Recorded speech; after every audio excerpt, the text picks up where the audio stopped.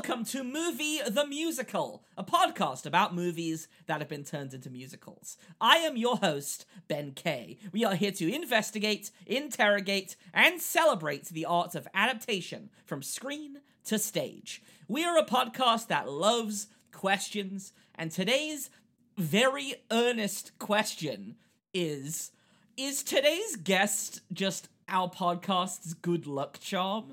Because both of our main feed episodes that today's guest has been on, I'm gonna make the argument that they are two of the best film to stage adaptations that exist. I know that we're probably gonna have a lot of conversation. I know we're all in agreement about the film, but I am gonna posit that today's musical is one of the best film-to-stage adaptations ever made.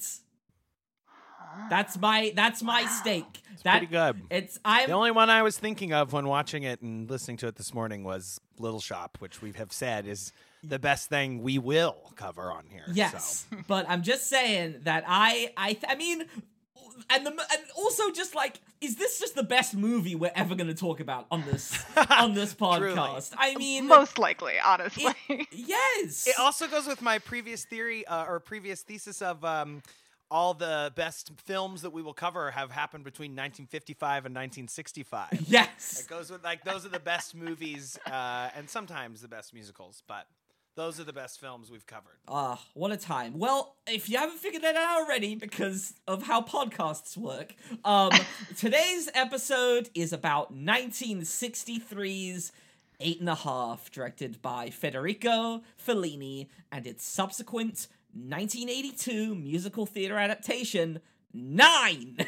With a book by Arthur Kopit and music and lyrics by Maury Yeston. As always, our wonderful producer and editor, Bran Moorhead, is here. Hello, Bran. Hello, everybody. Go watch a Fellini movie. Please. Start your morning with Fellini. That we were just right before we started recording talking about our host Ben's morning routine of starting his day with watching a film at like 6 a.m. or some crazy hour like that. Yes.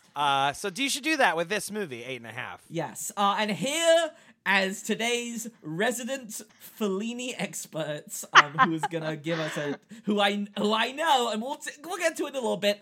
You know them from the Little Shop episode. You know them as, again, the maybe secret good luck charm of this podcast.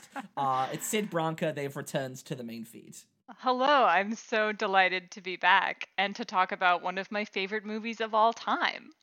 Again, yeah, it is not only just like, I would say I watched this movie for the first time yesterday. Oh, I watched it again this morning. I have a feeling I will be watching it many, many times throughout however long I am on this earth. 8½. It is... I mean, I will get into it. We'll dig into it. It is one of the greatest films ever made. Like, and we're not just gonna like say that. We're not just gonna be like, I'm sure we'll get into it. And Sid Branca, from your social media posts, it seems like you've been doing a deep dive into Fellini. You have been reading and watching and maybe listening, I don't know. Maybe eating, I don't know. Maybe you've just been only eating Italian food for the past few weeks. Well, you know, something that I got as far as finding out exists but did not actually track down and plan to is that Fellini's sister did release a cookbook at one point that is like an autobiographical cookbook that I believe is called like At the Table with Fellini or something like this. Of course. And I really want to track it down and try making some of the recipes because that sounds like fun research. Should have called it The Flavor of Fellini. Oh! Better name. You can enjoy all 5 of your senses can experience the wonder of Federico Fellini. And listen, and so... what about touch? How's touch get in there? I don't know, you touch... Some beautiful Italian woman comes over and is wearing like an amazing gown. Absolutely. Yeah. So, the Fellini baton is being passed over by Connor Allen Smith, who was our guest on the Night of Cabiria Sweet Charity episode and is now being passed this way to what is considered his sort of seminal work, 8.5, if you will. Which again, we'll dig into the musical, but I think the funniest thing about the musical is that, obviously it's called 9. They changed it. They added a 0.5, and Maury Yeston's explanation is, if you add music to 8.5, that's essentially half a number more, which is like, sure, whatever helps you sleep at night. I don't know. Yeah, that's such a ridiculous explanation.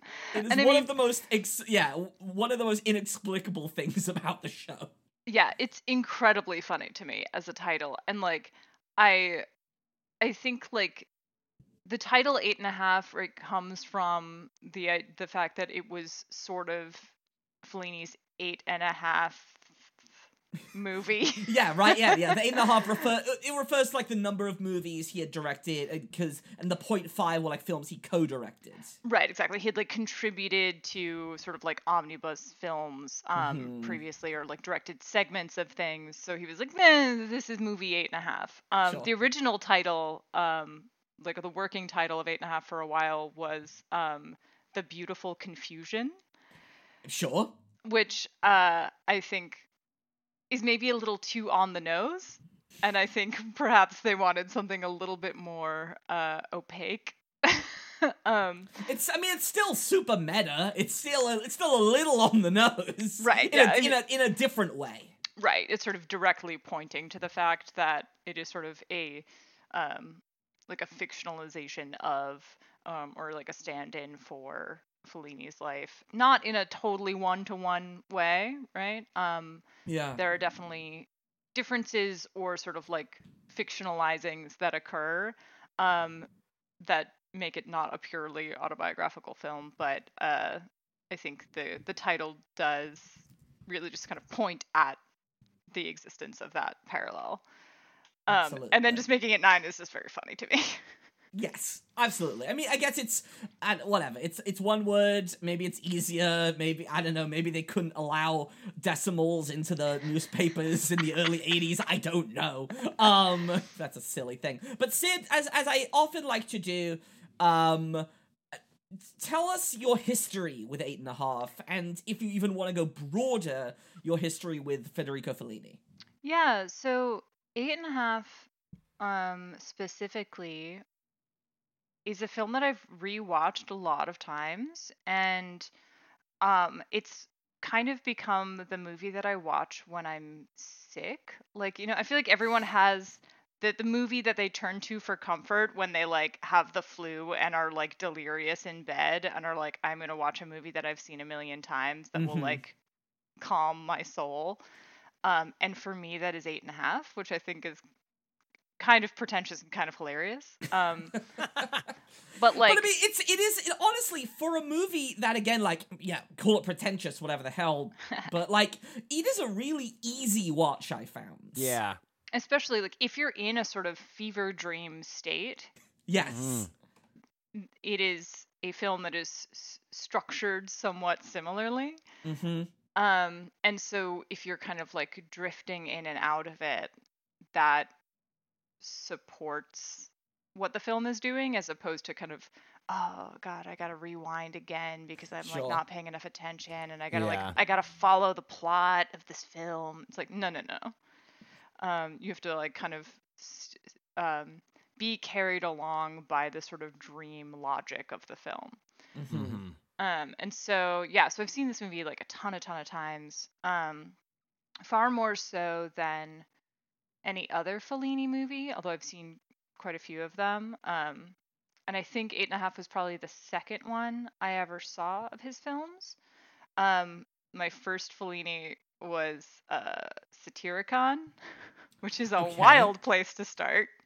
This is actually also, I've only watched Fellini films for this podcast. I've only seen Nights of Cabiria, and I've only seen 8.5. Even I own the fucking essential Fellini back then. I mean, I got it because I knew we were doing this, and based off of these two films alone, I'm like, yeah, I want to dig into the rest of his whatever Criterion calls essential filmography. Right. Yeah. I mean, I think a thing that is useful maybe to think about with Fellini's filmography in general is that the kind of earlier work is more closely related to the like Italian neorealism movement.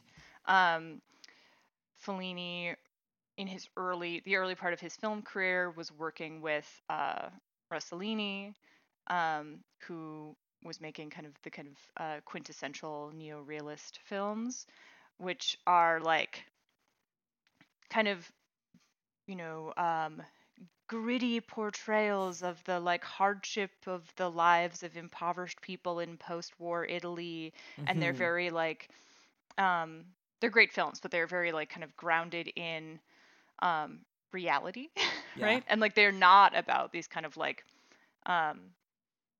fantastical and sort of spectacles and things like that, in part because it's coming out of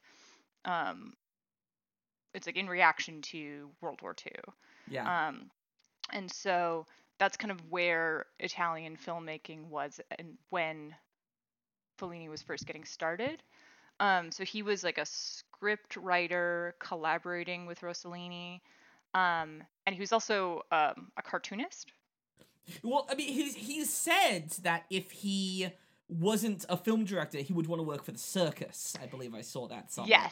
Yes. And you can actually checks out. Yeah. This movie. Oh yeah. Yeah, and there are clowns in so many Fellini movies. Yeah, like La Strada, I know, is sort of a big one in that regard. Yeah, and he even has a sort of semi-fictional, semi-documentary film called The Clowns that is like about a circus. And it's sort of, you see that repeatedly, and like the kind of and people working in the sort of aspects of the entertainment industry that are not so glamorous as like the film industry are often characters in his films. And so with his early films are more closely tied to this kind of Italian neorealism moment in film. And then like La Strada is a good example of where it's like it's sort of a neorealist film, but then it's like also about like a clown, and there are these kind of like exaggerated behaviors obviously related to that, and like a sort of like a bit more of a departure from realism. Yeah. The characters are, it's like this clown and this strong man, and everybody's kind of like elevated behavior wise, and it's like, is this realism and the characters are just like very eccentric, or are we in a more kind of fantastic mode? And that's kind of the like earlier films are in this kind of like plausible realism zone. And then I feel like with 8.5, it's really where like the intrusion or like expansion of fantasy into reality really becomes a part of his style of filmmaking. I was about to say, would you say that this is kind of like the fulcrum point for his career, sort of like moving like fully away from like you sort of alluded to Italian neorealism into a place where like dream and reality sort of coexist within like the stuff he's making? Yeah, I mean, I think you can like see that. You can see elements of that in his films, or his earlier films, but this really feels like where that gets like cranked up. Because the film he made before 8.5 was La Dolce Vita, which like the personalities are really big, and there's like a lot more going on, and it's sort of like but it is kind of still operating in like plausibly realism. And after La Dolce Vita, which was like a huge hit, 8.5 kind of came out of Fellini like not knowing how to follow that movie up, right? Like the enormous pressure of having had this like very successful film, and then like just really not knowing where to go from there. Right. I mean, like it almost feels like a really surreal take on like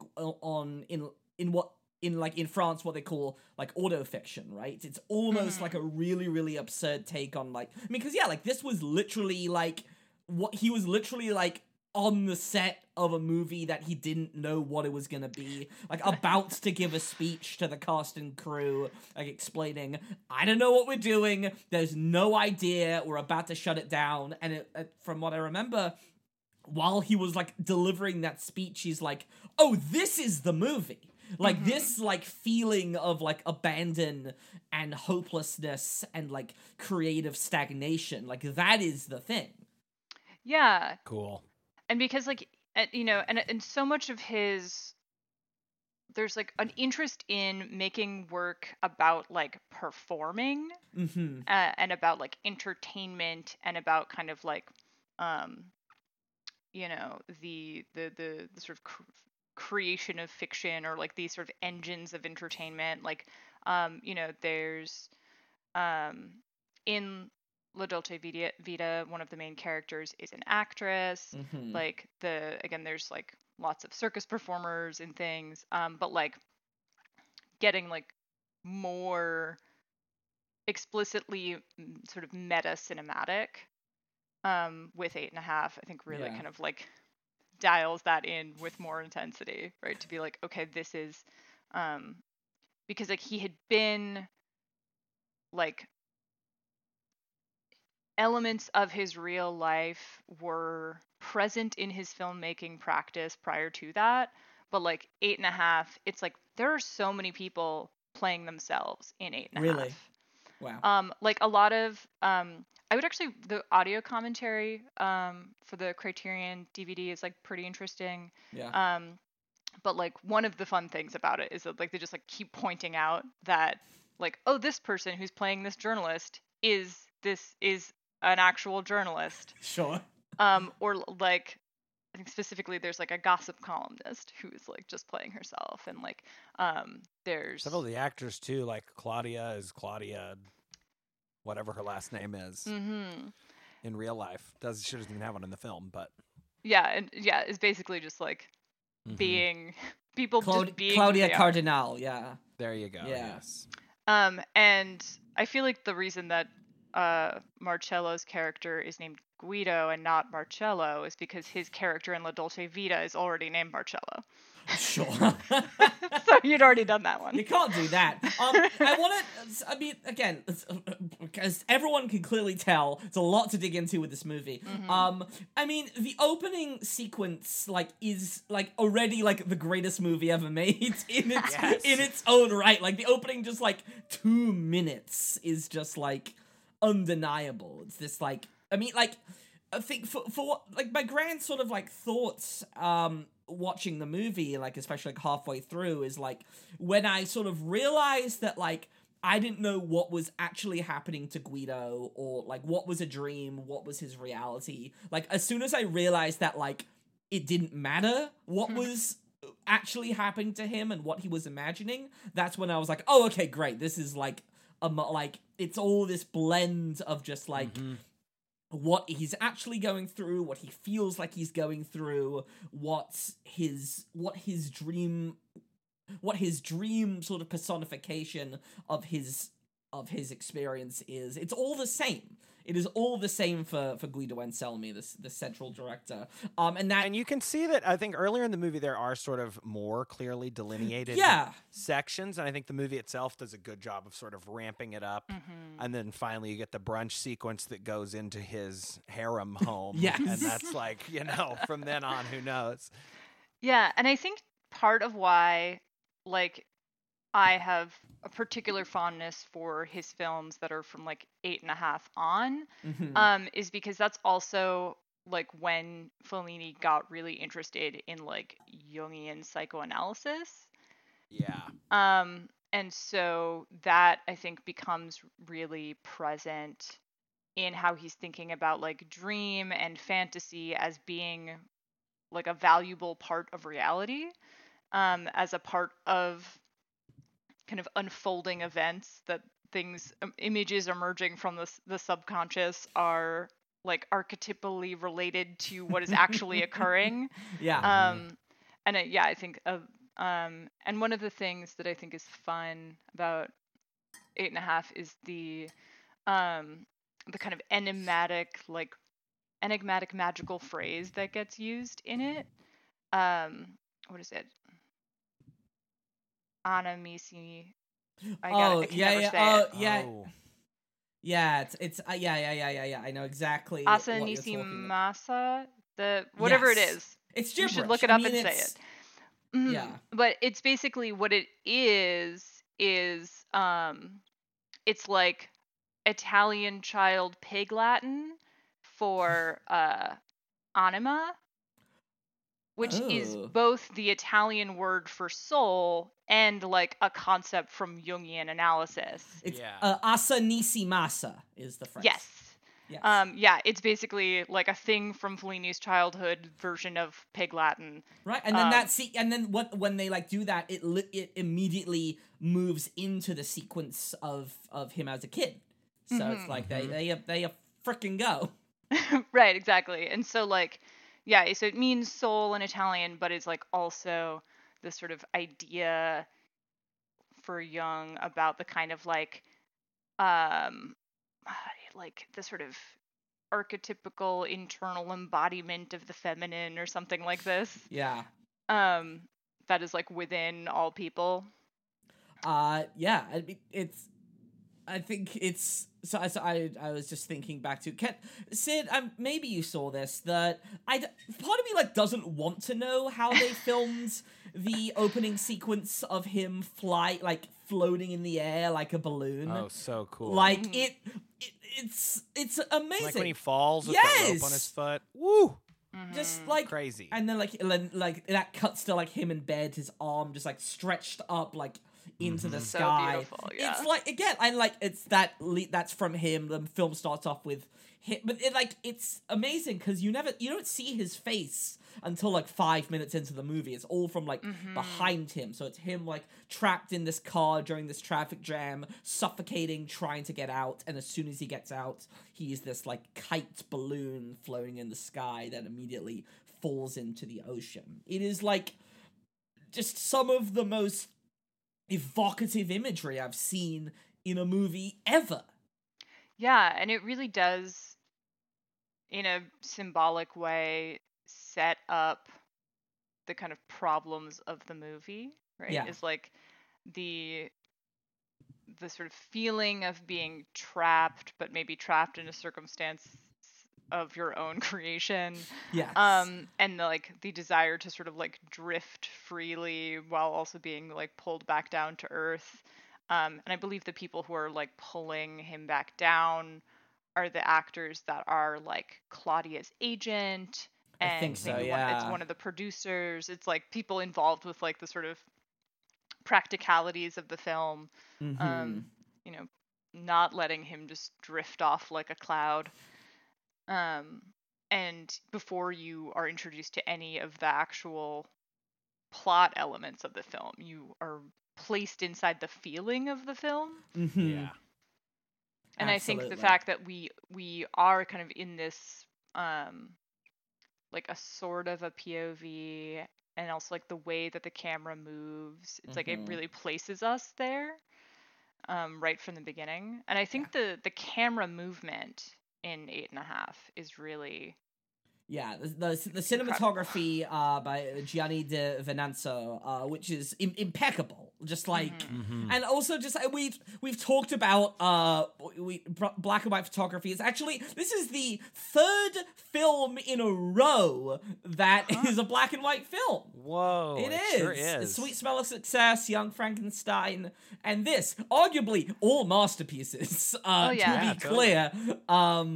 Yeah, and it's interesting too because like when Fellini is making films in color, they're like colorful. This is his final black and white film, right? I believe his very next movie. I think so. At least his very next like feature length film, I'm pretty sure, is color. But even, and I was just so struck, just the use of like color contrast in this thing is just like unavoidable. It is just like the blacks and the whites, and sort of how they're sort of playing off of each other, just it creating this like beautiful imagery. Yeah, and yeah, his film after this one, his feature film after this one was Juliet of the Spirits, which is like very vivid in its color, and Sure. also has Sandra Milo in it, who I cannot recommend highly enough. The interview with her that is on the DVD extra like special features for the Criterion edition of 8.5. It like blew my mind watching this interview with her. For one thing, according to her, she who plays the director's mistress in the film was Fellini's mistress for approximately 17 years in real life. Oh, well, there you go.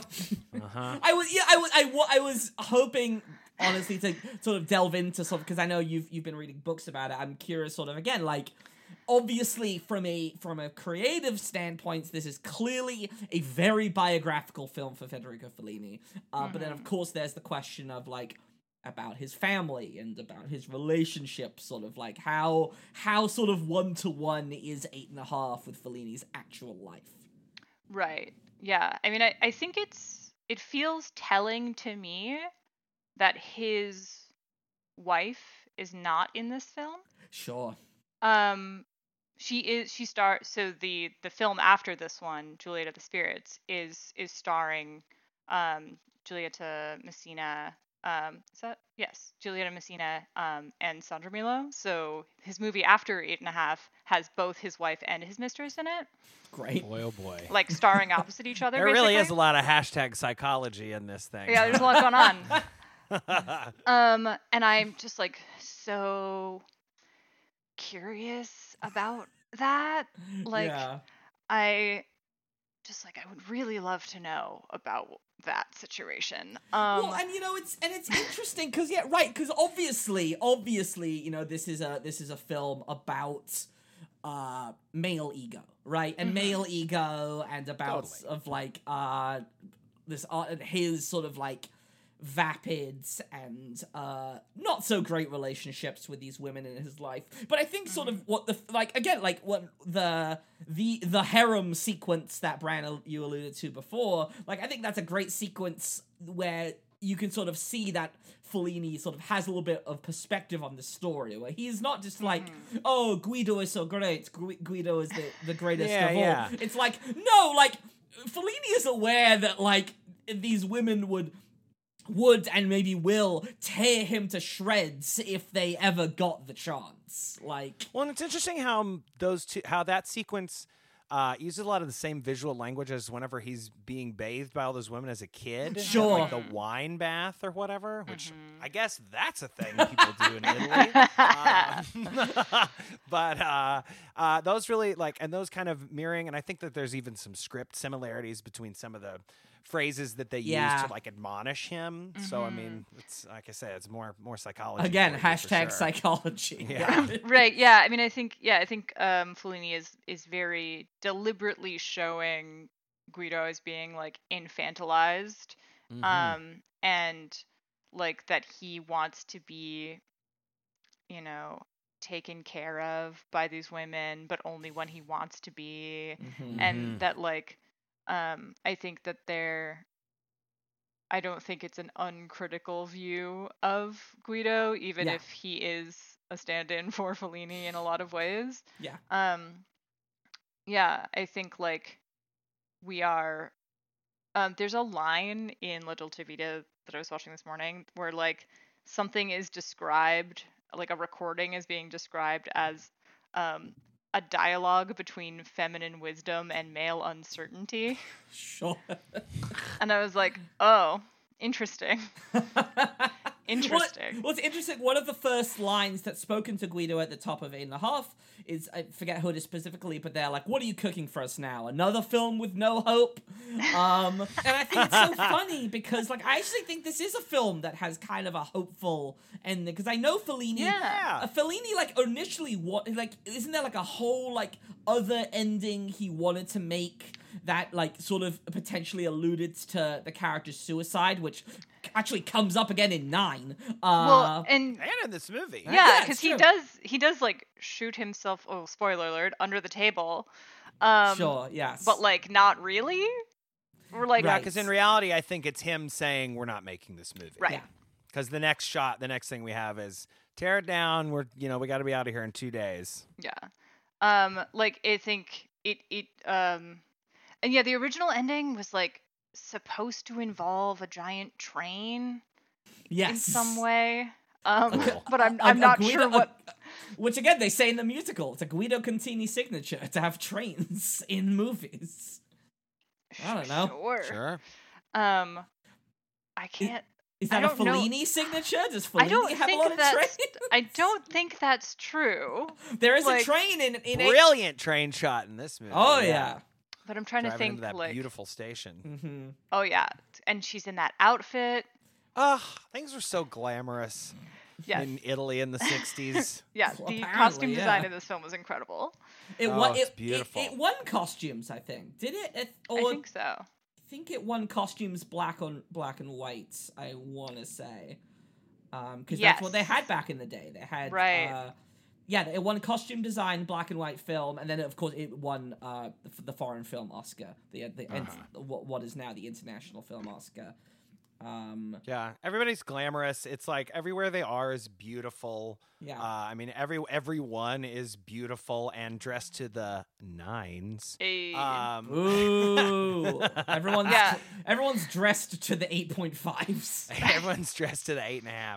Yeah. Well, and also what's the guy, Marcel, the lead actor? Marcello Mastroianni. Yeah, Mastroianni. Yeah, something like that. Yeah. Yeah, total babe. Yeah, I also like that they kind of, with the costume design of this film, it's like, okay, this is taking place at like a spa. Yes. That is supposed to be, where it's like, so when people, and it's supposed to be like a warm weather time. Mm-hmm. And so when there are characters that are wearing like really elaborate, like velvet and stuff, it's like, deliberately a choice of like you are absolutely inappropriately dressed for this context. Well, so many people are wearing suits in this dang thing. I was like, it's very about to go get a hot mud bath. Yeah. Bizarre. Yeah. Italians. But Italian, hey, you gotta be Italian, I've heard. That is a mantra. Yeah. I also think too, so the Anouk Aimée, who's playing Louisa, Guido's wife. So, I mean, everyone in this movie's good, but I think she's really lovely, yeah. Mm-hmm. Yeah, her performance is really great, and I think something that, like, from a kind of costume design perspective that is interesting is, like, he sort of very deliberately made her look not as glamorous as she usually looked, right? Like, sure. she is in La Dolce Vita also, and like is like looks very cool, you know, like looks very glamorous. And in this film, he like made her wear her glasses and like put unflattering makeup on her, and like, and she was like not happy about it, from what I understand. But you look great. She still looks gorgeous. Yeah, absolutely. She's still like a very beautiful woman. But like, I will say though, every time that I think her name's Gloria in the movie. Barbara Steele is the actor, a British actor in this movie. Yeah, she's great. Every time she's on stage, I turn into the cartoon wolf, just like at the table in a Looney Tunes cartoon. Hey, Whoopi, you better get the Yeah, and Lord. And I like that I think it's fun that like Gloria and Guido's friend who is dating Gloria, whose name escapes me. Mezzabotta. Mario Mezzabotta. Yes, you are right. That like that the sort of the pair of them are supposed to be like a kind of exaggeration of like Guido and his mistress, right? And it's supposed to be like kind of um being like, well, Guido, if you think they're ridiculous, like maybe you should like look at yourself, you know? Yeah.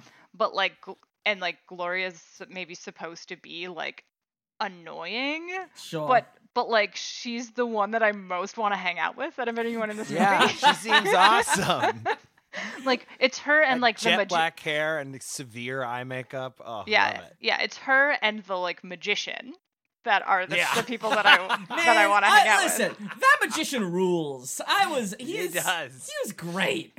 Yeah, from what I understand, he was like a writer, but who was also did know magic tricks. Sure. Like that that he would like be pulling magic tricks on people in real life all the time. That's very fun. Yeah. But what is his name? Because he did another Fellini movie later. But I cannot remember. I know. Is this the guy who's wearing a top hat at the and has the mind reading sequence? Yeah. Delightful Shows up sequence. towards the end too. We gotta talk about Saragina. Oh my god. We hell have yeah. to give a good 20 minutes to Saragina. So here's the thing about Saragina. Well, like in Italian that means like the sardine woman. Okay. Excellent. Great. Which like love it. But like gonna steal it as my new drag name, Saragina. yeah. Like, she's good drag name. Hell yeah. an absolute icon. And yes.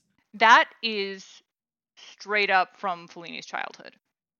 Really? Like Wild. Yeah, like that this woman who was a sex worker who like lived on the beach in their like little Italian beach town, who they all called Saragina because she would like do sex work for the sailors Yeah, and sure. be paid in fish sometimes.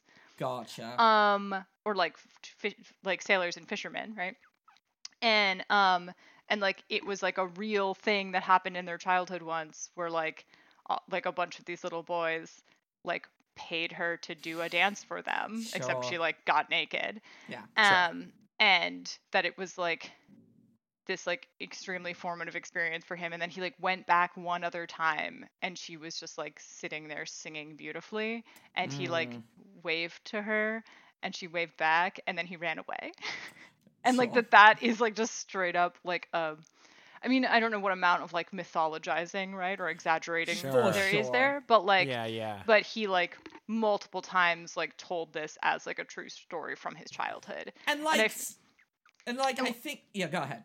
Oh, just like it makes me think about how like, you know, if like for David Lynch, the sort of like one of the like cinematic sort of roots is that time where like as a child he saw a naked woman stumble out of the woods. Sure. Sure. For Fellini, it's like that time that he and his friends like had this lady do a naked dance for them on the beach, right? Like that this image feels like it's being recreated in different contexts, or like that feeling is being like sort of nostalgically evoked in a number of different contexts, but this is the one where it's like as true to like it's sort of instantiating the memory in a way. Absolutely. And like, it was, because obviously, and we sort of talked about this, especially in Nights of Cabiria, which sort of, a lot of that sort of centers around sort of Catholicism, and Cabiria, who's also a sex worker, her own relationship with Catholicism. I would presume that also the religious aspects of Guido's character probably mirror sort of Fellini's own religious upbringing. Yeah, like it seems to me like Fellini, like surprise, had a complicated relationship with Catholicism. Like I don't think he was like I think he did consider himself a Catholic, as Sure. opposed to someone who was like not a Catholic anymore and was like rejecting it and criticizing it from that angle. But I think like did consider himself a Catholic and wanted to like criticize the iterations of Catholicism that he thought were harmful or like kind of counter to his way of approaching life. And that like, yeah, there's a lot of Catholic imagery in a lot of his films, and in a way where like I don't know how to articulate like how Italian it is to like be super Catholic but like also be cheating on your wife and like not feel like those things are actually in conflict. Yeah. Like that like I don't, yeah, that this like yeah, it feels very Italian to me, and I'm obviously speaking as an Italian American, which is a very different thing, but it like having a sort of selective relationship to Catholicism Yeah. feels like our whole deal a lot of the time. A selective religious morality, absolutely. And again, I'm not Italian, but I am Jewish, and I feel like there's kind of a little like agreement between the two. So we can play each other in movies. Yes, that is the law. That is so like Sure. And like I would love like honestly like especially like after listening to the musical, I'm like I'd love to play Guido. I think that'd be a great. Of course. Oh my excellent god. role. Fucking masterful, and I'm like, I feel okay about that because That seems fine. because of the Yeah. pact, because of the Jewish-Italian pact, Right. which is why Like- again Chris Pratt is like verging on really dangerous Oh, territory as neither a Jew nor an Italian. playing. He's a prosperity Protestant too, so like the worst kind. Oh my, yeah, I feel like between watching 9 or the parts of it that I watched and Chris Pratt Mario, like really like the universe is testing me. He's And also and my claim that you can't be racist against Italians. Like seems like You're people about to start calling for the reinstatement of Columbus Day. Like, Yeah, like- listen, you can't. Yeah, no, it's you cannot infringe on the rights of Italian ex-Americans. Like, it's designed. And also, Chris Pratt is playing another Italian-adjacent character, Garfield, lover of what? lasagna. Absolutely. I'll claim. I feel like John could be Protestant. Garfield is obviously Italian. Of course, he doesn't like to work. He likes Italian food. hates Mondays. He sings "Be Italian." Honestly. Yeah. Seems right to me. Absolutely. But I don't even. Yeah. But anyway, religion. On the religious tip, like, Yes. the scene where he sees the cardinal Mm-hmm. and he's like, I like that old Mezzabota that we were talking about a minute ago is like, hey, get me my Mexican this divorce, please. He's like to convince the cardinal to give me my annulment while you're in there. But then he goes in there and he just says like, I'm not happy, and that's the only thing he even gets to say to him. And he's like, nobody promised you would be happy. What are you talking about? I'm not happy. Read the Bible, you idiot. That's like, okay, that checks out. That's about as much advice as I ever got from a religious figure also, so, Yeah, and I mean, I think it also, in some ways, that interaction and that sort of disappointment, I think in some ways that mirrors the ways that he keeps like trying to get women to answer his questions for him. Like where, again, like thinking about like male uncertainty, that phrase from La Dolce Vita, like that so much of the problem of 8.5 is Guido's inability to make choices, Mhm. often like yes no choices or either or choices in his relationships, but also like that's right, like what directing is, and I feel like that gets like directly stated in 9 at some point, right? That like it's like you literally just have to answer questions, and so much of the Yeah. dialogue of 8.5 is people being asked questions and then not answering them, or obviously lying, or like responding with something that's not an answer to the question. And that's It's- like mirrored in so many different interactions in the film.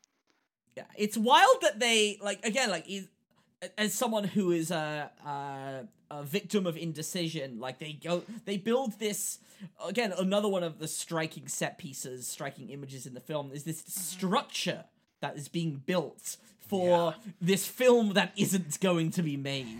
Also, did Fellini ever make a sci-fi movie? Because I'm curious, because like that's like what Guido's like, yeah, we're making a sci-fi. That's it. That's what we're doing. So there's supernatural stuff more than there is science fiction stuff. Yeah. Because he was also interested in that kind of thing. So like there's like seances and stuff like that, as opposed to like although there's like a fake documentary he made about himself, sort of that's not this. Sure. Yeah, the other fake documentary. Yes. Yeah, something called Fellini, a director's notebook that I recently watched. That is from, I think, not that long after. And there's also like an abandoned set in that, but I believe it was actually constructed to then be described as an abandoned set. It's sort of all very unclear what role reality has in it. And it seems implied that film that also doesn't get made was a science fiction film. Interesting. So, but yeah, none of the films that I've seen, and admittedly I have not seen every one of his films yet, Sure. but to my knowledge, none of them are science fiction, except for these fictional like these non-existent films within films. Yes. But another, so yeah, I think with starting to sort of wrap up, at least on 8.5, I love the line that Louisa says, I'm paraphrasing it, where they're sort of like, again, there's like, Guido's just having all of this reckoning with the various relationships with his mistress, with his, just like with the people who he's working with, and of course with his wife Louisa, and she's like, I wouldn't cheat on you, I couldn't bear the absurdity. She's like, which is just so telling, right? It's like she's like a character who is so steeped in both reality and then also sort of just like in his own sort of unreality, right? She's like, I know, like, I see the world the way you see it, right? I can see how you see things, like, through such a farcical, cinematic way that, like, me going to this length would just be another story for you, right? Another sort of, like, extension of your own blending of, like, film and reality. Yeah. I mean, I think it makes me think about how, like, his mistress's husband becomes like this never perceived kind of like archetypical character, just this like absent cuck who like Yes. who like becomes part of the like, you know, the Guido's extended cinematic universe, where he like is in this sort of you know, demeaned position. And I think like I think Louisa understands like that's what happens to people in relation to him, right? And you know, people who like were in Fellini's life like did often talk about how he would like, you know, sort of use people, like use getting to know people for his work. And that like, you know, he would often make like 2 films with somebody, Sure. and then have like gotten what he felt he could get out of them, right, and then not work with them again. And that a lot of people were like then would like hang around and like try to get him to put them in another film, like that character that sort of confronts Guido in the hallway, that old man who is like, you know, don't you want me to work for you anymore or whatever. Yeah. It's like that kind of interaction was like something that did really happen, because like his, you know, people who were close to him often talked about how like his real life, the life of like Fellini the man, was always in service to Fellini the artist, right, to his work. Capricorn sun, moon, and Mercury, Virgo rising, Fellini. So it's all words. It's no meaning to me, but whatever. Hey, Gloria is the only one to mention. She's like, oh, this total Aries over here at one point too. Gosh, Yeah, maniacal. Let's talk about, before we wrap this up, the finale of this film. This grand sort of like end point, which again is just this like beautiful blend of what is real, what is not. It's the curtain call. It is the ultimate sort of like curtain call of the movie that will never be made. It is this a mass of all the characters we've seen, all the characters from Guido's life on this set that will never be used. Plus a marching band, plus a little circus band led by a child, led by him as a child. That's sort of the implication, Yeah, it's the same actor that plays him as a child in the flashback scenes. Yeah. I like they literally pulled the curtain back and everybody walks down the stairs. Yeah. The bow, like. Yeah, that shot is incredible. Yeah. So good. And again, it's just like just like the magnificence of like early cinema, they built all this shit. This was real stuff that they were on. Correct. Yeah. And where they built that thing is actually like apparently like the field where Pasolini got murdered. Like later. Whoa. Well then. But yeah, the physicality of the structure, right? I think really and Fellini films in general were like at least the later ones were mostly built like the sets were constructed and that's some of the like departure from neorealism stuff. Like neorealist films are often on locations because a lot of the studios were like bombed and such, were like in disarray from the war. But then like I think it's like Studio 5 at Cinecittà or whatever was like where Fellini was always building elaborate things. Although the like rocket launch pad is like, an actual outdoor location because it's huge. Yeah. But yeah, I think the like kind of part of what makes his films look the way that they do is like how much stuff was specially constructed for them all the time. Cool. Yeah.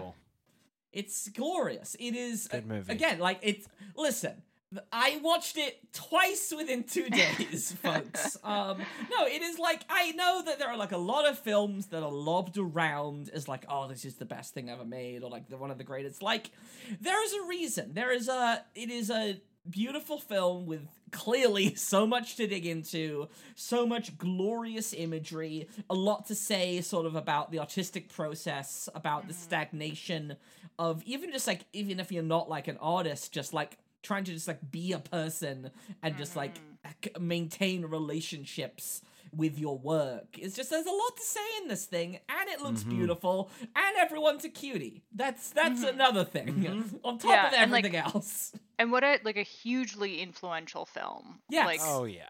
Like, I feel like most big name directors cite Fellini as an influence at some point, right? Like, and often it's this film. Yeah. Again, because it is about the struggle of artistic process. I mean, it's Fellini owning up to the fact that, hey, sometimes I go through shit and I don't know what the hell I'm doing. It's that as a movie. And it's like, I don't know, there's something humble about that, right? Like making a movie about how much you don't know. It's like it makes me think of like a more uplifting like Synecdoche, New York from Synecdoche, New York, yeah. Kaufman, or even like on some level Sunny in the Park with George, and how much that show is about like the creative process and separating yourself and extracting your life from your art and still making both of them work, I don't know. It's a great movie. Great movie. Too bad Guido wasn't familiar with ethical non-monogamy. It could have worked out just fine for him. Right. What a shame. What a guy. Yeah. What a shame. And and if people like this movie, I would really recommend watching the film he made after this, Juliet of the Spirits. Yeah. It's from 2 years later, and the cast of that is really phenomenal, and it's like it's in like vivid color and is really beautifully shot and is like it's great. Hell yeah. Speaking of Sunday in the Park with George, which is a musical, and actually a sort of it's also it's a musical from the 80s that has a little bit of a surrealist frame to it, which is something I'm interested in exploring here. So 9. You take 8.5. You put in some music. Apparently, according to math, that makes 9. So this was Maury Yeston's brainchild. Apparently, he saw 8.5 as a teenager, and like most artists, it kind of resonated with him. He was like, "Wait, you can be 40 and still feel like that? I love it." So he developed this at a workshop. He started developing it with a writer called Mario Fratti. Apparently, that original book just wasn't working, so they replaced that guy with Arthur Kopit. And then we get Nine the musical, which I contend rules. I think it's great. It is, I think, so obviously, you're not gonna top 8.5. I'm not saying that.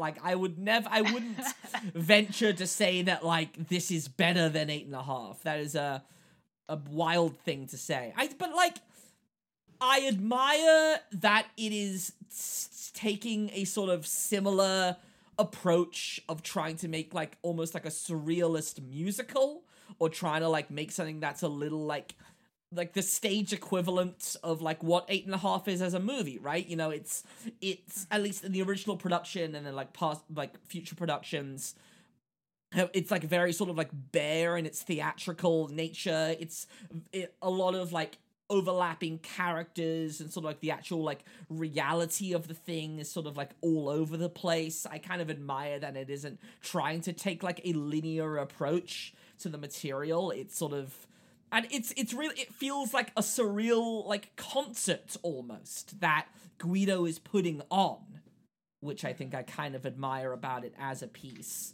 I don't know. And I think the kind of the feeling of conducting, I do think is fundamental to Fellini's directing style, creating these really elaborate kind of choreographic situations, and then sometimes you would literally be standing on something kind of conducting people to be especially there's some of those shots in 8.5 where it's moving through an area and there's a ton of people, and right when the camera gets over here, this person turns around, that kind of thing. It's he would be kind of standing on something, yelling and pointing at things, and kind of acting like a conductor. Yeah. And I feel like that sort of feeling of organized chaos does feel evoked by the script for this show in a way that did not feel present in the film version at all. Right. So I think that here's the best place to say that. So yeah, obviously we got Sid onto this episode,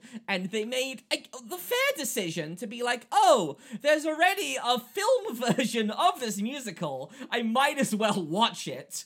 Starring Daniel Day-Lewis. Starring a famous Italian Daniel Day-Lewis. Right. As who I do love. He is one of the best actors of all time, but no he question. should not have been in this film. No. Well, and he sings okay. Yeah, I'm fine with seeing him in a musical. I would love to see him in a musical where he was not playing an Italian. Sure. Because I don't believe it for a second. No, absolutely and not. Everyone's Jewish?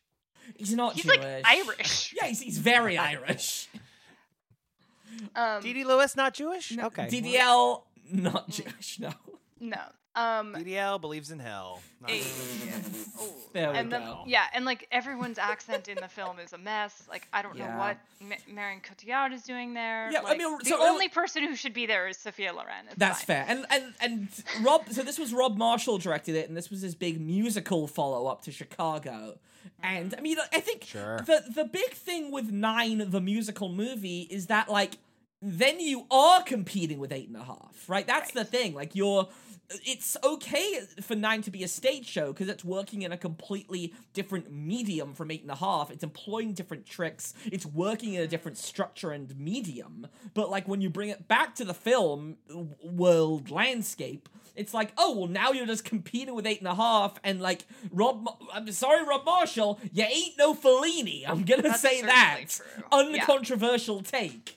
Yeah, well, because in part because it's, for one thing, it feels like it's shot like documentation of a musical. The way that the camera doesn't move very much, Sure. and the way that the framing of everything is very conventional. It in contrast to like the sort of floaty, dreamy camera movement of 8.5, and like the way everything is shot also is like feels very flat.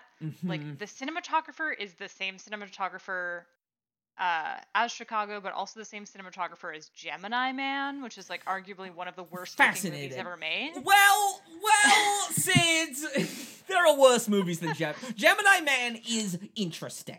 Give me that. Yeah, no, I mean, like, worst looking. Oh, sure. Sure. Yeah. Hey, I didn't see it in the high frame rate. I can't judge it. Yeah, it makes me want to throw up because the high frame rate, but it's like it collapsed. Everything looks super flat. Future of cinema, baby. Yeah, and so like, so that's who shot the movie for 9. Yes. Is that cinematographer. But yeah, so we're not, maybe we'll talk about that on the Patreon someday, but no, we're not, and maybe we'll have you back to rail against that. Yeah, I'll watch the second half of it for that if you want. Maybe. I don't know if I want to put you through that. All right, but that being said, like, I went into reading the script for the show with like a lot of skepticism because I had watched the first half of the film version of the show and was like, this is dog shit. Yes. And so, but like, I think actually, especially the way that it is like, the script is kind of presented in like a jumble of 4 languages. Fortunately, it's like the 4 that I can read, so I was having a good time. Humble brag on that one, I guess. Yeah, but, like, for real. There you go. but like that feeling that is evoked sometimes in 8.5 and in Fellini films in general, I think of like, or just like being around Italians generally, of just like 8 people are talking at the same time and kind of don't know what the fuck is happening. On the page, the script does kind of evoke that in a way that I was really excited about. I think it because it is like this is early 80s musical theater, which I feel like, and this is like a really broad look at where like Broadway or New York musical theater was at this point. But like this is like post Sweeney, pre Sunday in the Park, if we're using Sondheim musicals as markers. But like, yeah, this is like, I feel like this is a point where musical theater is either trying to, I mean, this is obviously we're encroaching on stuff like Cats and Phantom and the big budget British bombast musicals, and then you're also getting these sort of more like stylized, like intellectual shows like the ilk of Sondheim and that. And then you are, a few years later you're gonna get stuff like La Cage, which are almost like callbacks to the like the golden age of musical theater, as they like to call it. And then even this same year,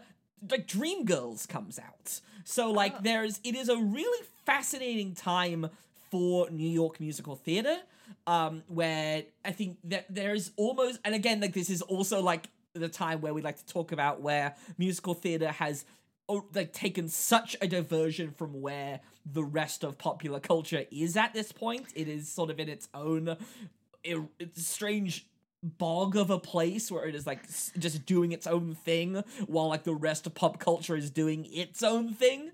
Arguably stuff like Cats and Les Mis kind of ties back more to 80s culture than something like 9 would, but I think it sort of speaks to the level of playfulness that Kopit and Yeston were willing to delve into, where they're like, we can do whatever the fuck we want. This is a Fellini adaptation. We don't, I don't know, I kind of respect that. I love it. I love how it's a messy show. It is like, it is unabashedly a messy piece of musical theater writing, and I kind of admire it for that. And I'm a person that like loves Cats, and I really appreciate shows like Les Mis and Miss Saigon that would come after that. But it is kind of a bummer that those huge, bombastic, like narrative-driven, ensemble cast-driven shows that Schoenberg and Boublil like would go on to make are really what caught off and what made the most money. Yeah. As opposed to something like this, and we just don't really, and for a long time we don't get anything that's kind of introspective and weird, for lack of a better term, for a long time. At least like weird in a different way than Cats is weird. Yeah, Yes. totally. and I'll say honestly, like thinking on it now, I feel like 9 in its own way, not in content, but definitely in form, feels like a precursor to something like Fun Home. Like Sure. another show that sort of has a sort of self-reflexive, multiple timelines, really loose structure in that sort of way. And I don't know, that's something that's really fascinating to me. I want to take a little brief detour and talk about Bran. Like we were texting this morning, and like the music in this thing is like godly. Excellent. Like the songs in this thing are like, it is like arguably one of the greatest musical theater scores ever written. Oh, fantastic. I think it like takes a lot of cues from the music choices in the film Yes. too. Which it feels like most of the movie, and I might be wrong, I think there's a composer listed, but most of it's like selections of like Ride of the Valkyrie and the opening of The Barber of Seville, and he uses all these like classical music needle drops. Nino Rota, yeah. Mm-hmm, yeah, and Nino Rota like would worked with Fellini multiple times, and they would generally like compose music to get like. Nino Rota would sit down and write things for the film after the film was cut. And so a lot of the kind of music, like when Saragina is dancing, that's music written by Nino Rota. Like, there are basically everything that's like not those really recognizable Sure. like classical music, Sure. like Ride of the Valkyries, like sort of big moments like that. The music kind of throughout the film is by Nino Rota, and he and they would like he would like sit at a piano in his little apartment with Fellini next to him and like try things out, and Fellini would be like, yes, this, or no, not this, that kind of thing. And like Maury Yeston, like again, this is one of his first like major scores, but like he'd do a lot of the song rewrites for Grand Hotel. He would go on to write the songs for Titanic the musical, not based on the movie, just a musical about the Titanic, which is Fascinating. a bizarre thing that exists and won Best Musical. Sure does. It's bananas. But like, I don't know, this score, he won the Tony for it. Well deserved. Correct. Like, it's operatic. It is, there's kind of almost like a pop flair to it. It's like Unusual Way is like a pop ballad. Like, it is just one of the most, it is a beautiful song. It's one of the most beautiful musical theater ballads, in my opinion. It is just, and like, there are funny songs, there are just like really gorgeous, like, songs that just act as recitative. There's just, and even the lyrics, I think, are actually very witty and clever in their own right. I don't know. I think the messiness of the book, and like Arthur Kopit, who had sort of written a bunch of like oddball off-Broadway plays in the years prior to this, sort of like brings that messiness to the Broadway stage in, again, a way that I think maybe we need a little bit more of that messiness. It's better than whatever nonsense we're getting these days, but I don't know. I think the sort of the clarity of the songwriting, I think, helps to ground the show with sort of the strange way that the script works. I mean, it does seem like the people who made this musical understood that 8.5 is kind of funny. Sure, yes. Right? Like, that's, like, apparently, while filming, I forget what sequence of 8.5, but there was literally like a little sign under the camera that said in Italian, like, this is a funny movie. Sure. Like, to remind the actors. And I think, again, not to keep talking about the film of 9, but like, it Sure. seemed to not have a sense of humor Yeah, about itself. It's very easy to sort of convince yourself that there should be a lot of self-seriousness with this material. Right, and I think that's a Yes. lot of how people who have not seen 8.5 perceive it as a film because of how certain types of film bros talk about it. Yes. Is like with like such gravitas. All the But, like- reverence, yeah. Yeah, but like the way that like some of the movements are literally like clown movements, right? Like there are elements of like farce happening. When he's like literally trying to hide from people, like there's like funny stuff happening here, and reading this script, it seems like that is understood. Yeah. Oh yeah, absolutely. I really appreciate it. Obviously, one of the big sort of conceits of the stage show that I feel we got to talk about is the fact that it's the sort of the grand conceit of the show that they've extrapolated from 8.5 is that, I mean, and they're not wrong, is that it's a show about Guido and the women in his life, and so they've sort of made a very conscious choice to have Guido be Guido and the young boy of Guido be the only male characters in the show, and sort of usually it is cast as such. I was curious because in the script it's formatted like in a very like interesting but kind of difficult to read way, where like Yes. characters have like two different names depending on the gender of the actor who's playing the character, but like it's like both names are listed every time. I know, yes, and especially I know Lillian Lafleur, who they can be cast as either whatever gender the hell, but I don't know.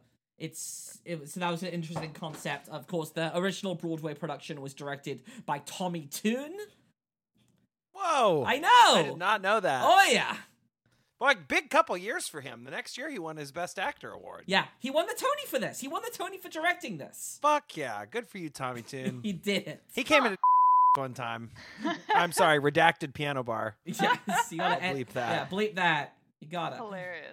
He's very tall, as you would assume. Yes, I would say so. All legs, that guy. Kind of like Daniel Day-Lewis. Just a couple legs and a head on top. It's a good dancer with those Toothpicks and an olive. But it is also wild. Like, it is wild that this and Dreamgirls came out the same year, right? Isn't that kind of weird? Yeah. I feel like And Fiddler, right? Fiddler, not Fiddler. Well, it wasn't Herschel up for it. Maybe it was a revival then. If it was, I don't know. Because I saw that, like, the lead actor, because we haven't even talked about who the lead in this show Oh is. my Which, gosh! like, that of I do know course. about, and I am excited. Yeah. Oh yeah, there was a fiddler. Yeah, Herschel Bernardi. I was- knew yeah. Herschel's, but he didn't win either because it went to Dreamgirls. Yeah, Ben Harney, who played Curtis in Dreamgirls. Yeah, oh yeah, so yeah, I mean, again, obviously we're talking about just the show itself, but yes, in the original Broadway production, I mean, I will say, so Raul Julia played Guido in 9. I'll allow it. Yes. Well, and then it's so funny because then in the Broadway revival, Antonio Banderas played him, and I'm like, I'll allow that one. What is happening? Like, yeah, they're but both. it's like it's weird as a pattern. Yes. like- It's strange. Like being like, I just wonder, like, there are Italians. Jesus Christ, you think there never was a Michelangelo? Where they treat people. Did you know that an Italian invented the telephone? Alexander Graham Bell was Italian? You see? You see what I'm talking? Antonio Meucci invented the telephone and he got robbed. Everybody knows that. They're all again, no disrespect to Raul or Antonio, who, Right, like, who are both right, both wonderful in this role. It is super also, talented, it is and I'm sure do a bananas. great job. It is bananas that Raul didn't get the Tony, right? Isn't that kind of weird? It's wild. Did he have one? Did he win one ever? These are great questions, which I'm gonna look up. But yeah, I don't know. It seems bizarre that like he never won a Tony. Very sad. He should have won one. But like he's carrying this show, right? Like this is the Guido show. Absolutely. But yeah, so obviously, Dreamgirls like sweeps the lead actor categories. The actor who played Lillian Lafleur, whose name was also Lillian, in keeping the 8.5 Fellini spirit, naming the characters after the actors. That's fun. So she won supporting actress. Which, yeah, I get that. Fun role. Tommy Tune won director. Book went to Dreamgirls. Score went to Nine. And then, yeah, Best Musical went to Nine as well. The other two nominees this year, bizarre year. This is a bizarre Best Musical year. So Nine wins. Dreamgirls is also nominated. The other nominee is Joseph and the Amazing Technicolor Dreamcoat, which of course was written like a decade or so earlier, but I guess just didn't get to New York until now. Oh. I don't know. Yeah, because I was going to say that sounds wrong to me in terms of time. Yes! And then the other nominee is Pump Boys and Dinettes. Oh my god. It really does feel like a great sample of what musical theater was in this moment in the 1980s in New York. Like, genuinely. Yeah, it's funny because I was trying to think about like the movies that came out in 1982. I'm just like thinking about what was going on in like the popular culture landscape of film at that time, which is like, you know, the biggest movie at this time was E.T. Sure, yeah. Wild. Yeah. But like, yes, you got like Blade Runner also came out. Yes. I mean, you've got like a weird like performance like review show with Pump Boys and Dinettes. You have an Andrew Lloyd Webber musical. You have a big pop musical with Dreamgirls, and then you have this sort of like more avant-garde take on the genre. So it's just it's interesting to sort of see all of those in the mix, and then Nine wins out. Obviously, I feel like Dreamgirls is the more popular choice, and that I feel like in the world of musical theater, that has sort of gone on to sort of become sort of the more notable piece of musical theater. But like, oh yeah, I didn't know Nine existed until you brought it up. I mean, it's not done a lot, Bran. Like, can you think of like the last time that Nine has been produced? No. On a large scale? I'm trying to think I feel like maybe a regional theater here did it, but not one of I don't think it was one of the big ones. I feel like it was a smaller one, and maybe even as like a concert kind of or lower budget type thing. Yeah. But come on, somebody do it. It's so good. Yeah.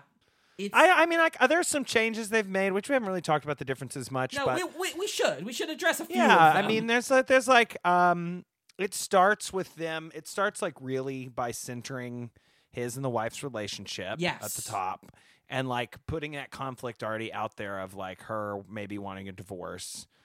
And whereas in the movie that doesn't really come up until like halfway through when she shows up.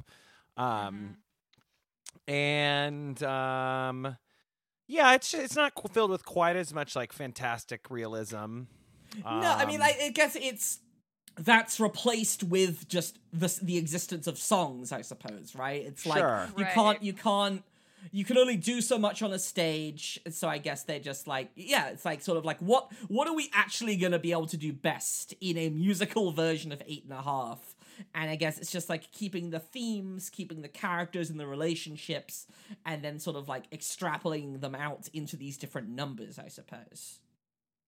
Yeah, and I think it seems like it attempts to retain some of the like non-linear structure of the film. Yeah. And I think because like that's so important to what makes the film something. Yeah. You know? It's kind of like formal quality of like bouncing through both time and the sort of and fantasy reality. Yeah. I mean, I'm just my big hot take is that I don't know why the hell there's an intermission in this thing. I think it's completely unnecessary. I think you can just do this thing one end to the other. I mean, the script is only... It's not super long. It's not a long show. It's really checking all my boxes.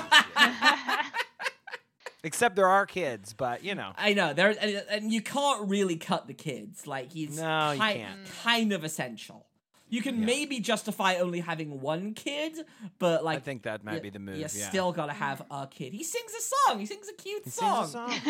Which, again, I think that the musical really does sort of hammer home Sid, you kind of addressed it a little bit earlier, the theme of, like, he's a kid. Like, Guido's a kid who's got to fucking grow up.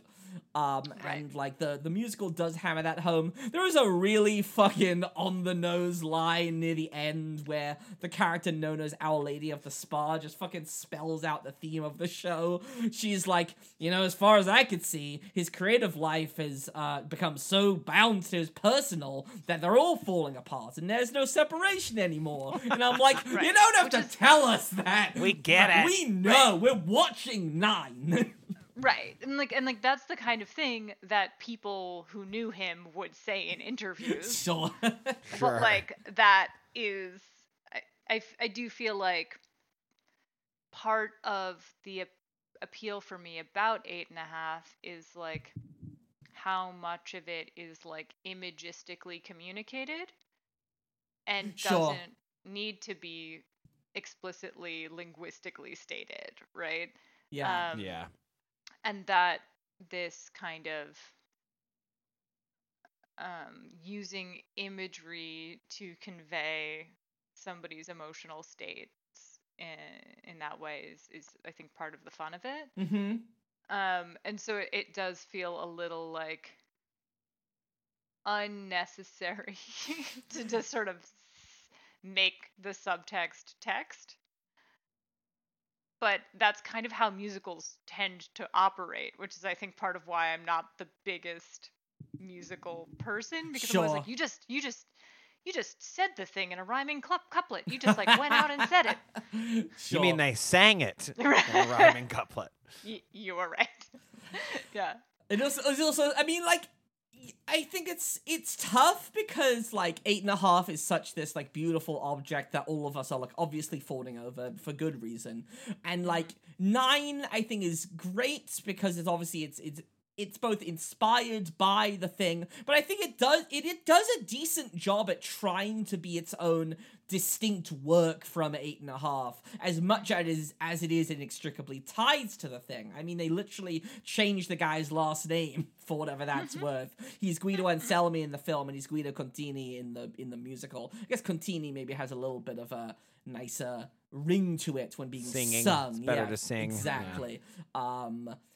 But yeah, so I think, I don't know, that's sort of why I'm still so enamored by 9 as a stage show, is that sort of it can we talk about this a lot with shows we talk about here, like, can they stand on their own apart from their source material? And I genuinely think 9 can. I think you'll be a richer person for having seen 8.5 because it is a masterpiece of a thing. But like, I think 9 is so distinct in its form from the movie, distinct in the relationships, in the literal storytelling from the film, that I think it's able to be a thing that a lot of people love. And again, I'm kind of surprised that we don't see more productions of it. Yeah, I want to see like a Looking Glass production. Yeah.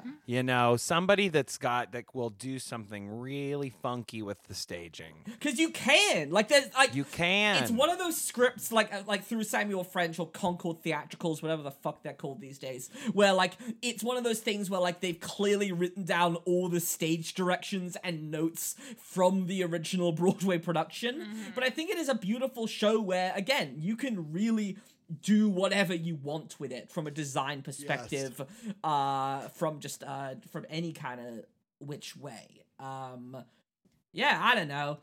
Jane Krakowski won a Tony Award for it. Bizarre. Weird. She played. Who'd she play? Carla. Right. This stands to reason. She called from the Vatican, which is a fun song. It's a funny song. A call from the Vatican. Mm-hmm. Yeah, I would definitely be curious to see a production of this, because I think I would probably like it more than I think I would, if that makes sense. Yeah. Somebody pay me to direct it. I'm full of ideas. Who's got like $500,000 lying around we can throw at this thing? Sure. Well, especially too because like I feel like the like costume design and makeup design is such a huge part of Fellini films. Yeah. Yes. That to really see a like lavish production of this would be really fun. Yeah, I feel like you can do so much with just like costume and lighting, especially. I think this is a film. I think this is a stage show that doesn't need I'm sure you could be really creative with the scenic design, but I think it is a musical that really thrives on like great lighting design, great sort of like evocative this imagery of how like the bodies are moving in space and how they're sort of like, again, because like I said, it is almost like a concert. It is like a concert that Guido is conducting until he is sort of like pushed the limits of everyone. It does I don't know. It's good. I mean, it's like a circus, right? It is like a circus. It is, again, like thematically it's tied to the film. It really is. And whatever. I think it is one of the best things that we'll ever talk about. I genuinely do. I love it. I do. Sue me. Don't sue me. I love it. I mean, I think your enthusiasm is inspiring me to rethink a little bit. Just listen to the album. I honestly, like, every album of 9 is good, except the movie. The movie is silly. They wrote so many bad songs for that movie adaptation as well. Like fucking Cinema Italiano and the song that replaces Beyond Your Own, and also like Fergie is a bad Sarah the moment when they like revealed Saragina, I literally screamed. Yeah, I was so mad. Bad. I was like, first I was just screaming because she was like ginger, and then I was screaming because and then I was screaming because like she didn't have a like big gigantic beautiful ass. I know. Listen, Edra Gale, the original Saragina, beautiful ass. I'm just gonna go on record saying it. And like Fellini, like Fellini-esque is literally a word that like tends to sort of euphemistically mean just like being like a giant woman who is like hotter and meaner and stronger than you, right? Like, and I feel like the fact that like all of the women in this film are like daintier than they are in 8.5 made me mad. But anyway, Fergie was such a weird choice. And then so like once I realized it was Fergie, I was like, what is happening? This all feels bizarre. like weird, like people's agents trying to strike deals with each other nonsense casting. It's so as odd. opposed to like what makes any sense for anyone in this film. Exactly. No, but like the Broadway recording is great. The revival recording with Antonio Banderas is great. There's even a London recording with Jonathan Pryce, which is actually okay. I would say it's my least favorite of the 3 stage recordings out there, but it's okay. But yeah, like the 2 New York recordings. Oh, Jonathan Pryce playing a role other than a white guy, huh? No way. You know what? Don't believe it. Even doing Italian face, huh? Marinara face. He loves doing it. He does. He loves it. He really gets off, and he'll come up whenever we get to Evita on the Patreon. Yep. My gosh. 8.5 and 9, 2 great numbers, 2 great pieces of art. That's all I fucking got. Sid Bronca, our wonderful friend and good luck charm, thank you for being here. So now we've delighted to be here. Of course, we're at the end now. We're at the end of the episode, and we, of course, like every episode of Movie the Musical, we have to end by asking our guest a very important question. So Sid Bronca, I know you've been racking your brain. Something will come to you in the next 10 seconds. I know it. So Sid Bronca, if you could adapt any movie into a musical that has not been adapted already, what movie would you choose? I'm thinking. Because I was so pleased with myself for my selection last time. Holy Mountain. Still haven't watched it. I'm gonna. It's really good, and I do think it would be fascinating as a piece of musical theater. Yes. But I like, because I think like part of what makes something like a good musical, Mhm. right, is like feeling like it is structured in a way that like allows for songs to happen, if that Sure. makes sense. And I feel like I don't know, I feel like so many of the movies that I like are like weird and sprawling or like really sort of densely compacted Can I in a way that Can I give you an answer? Because I think you would agree that this is. I never do this, but I know. I don't want to leave you hanging, but I have an answer that I think will suit you really well. Thinking about the movies that you love, and thinking about the movies that you've seen recently. I will hear your suggestion and consider it. I think you gotta do Titane. I think it's obvious. Wow. Come on, Titane. I'm trying to imagine. It's as very a- operatic, honestly. I feel like it could honestly be a really good opera. Yeah, that makes more sense to me than a musical. Yes. Somehow. Yeah. Right? Come on. Yeah. I mean, I feel like all of the things that are springing to mind for me are like things that are maybe too on the nose because they already incorporate music into them like pretty substantially. That's fine. Like There's no wrong answer. Right? Like Dario Argento's opera as a musical. Sure.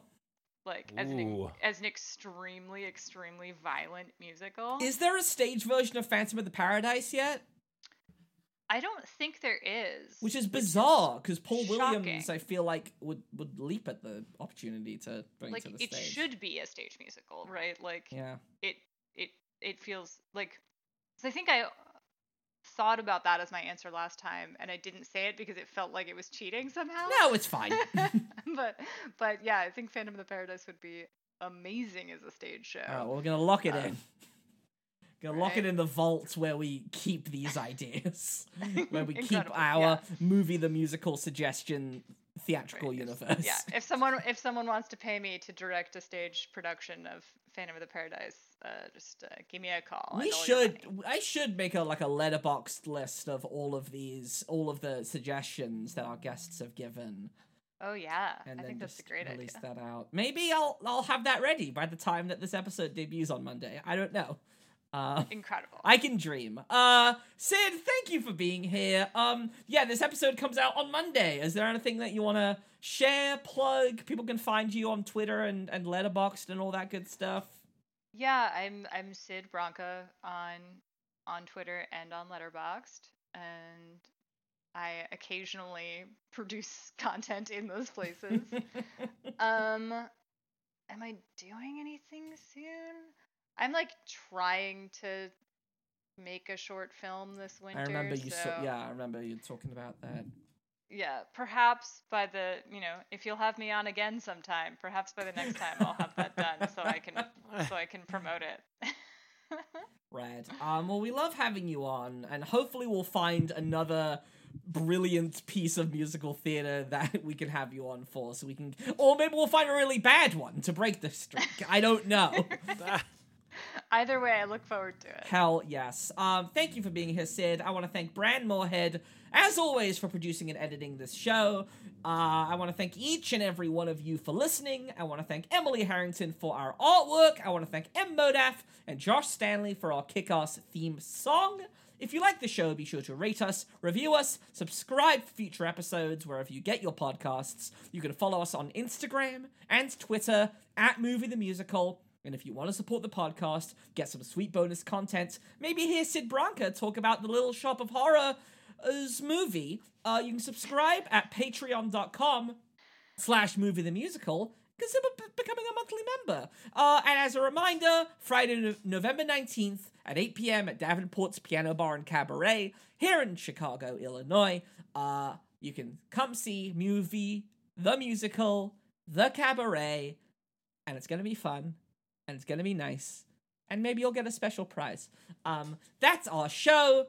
Keep on singing. I don't know. Bran, can you put in like a little like Mario saying Mamma Mia to end the episodes? I'm gonna put in me transforming into a Tex Avery wolf again because I'm looking at pictures of Barbara Steele in this movie. And Auga! Auga!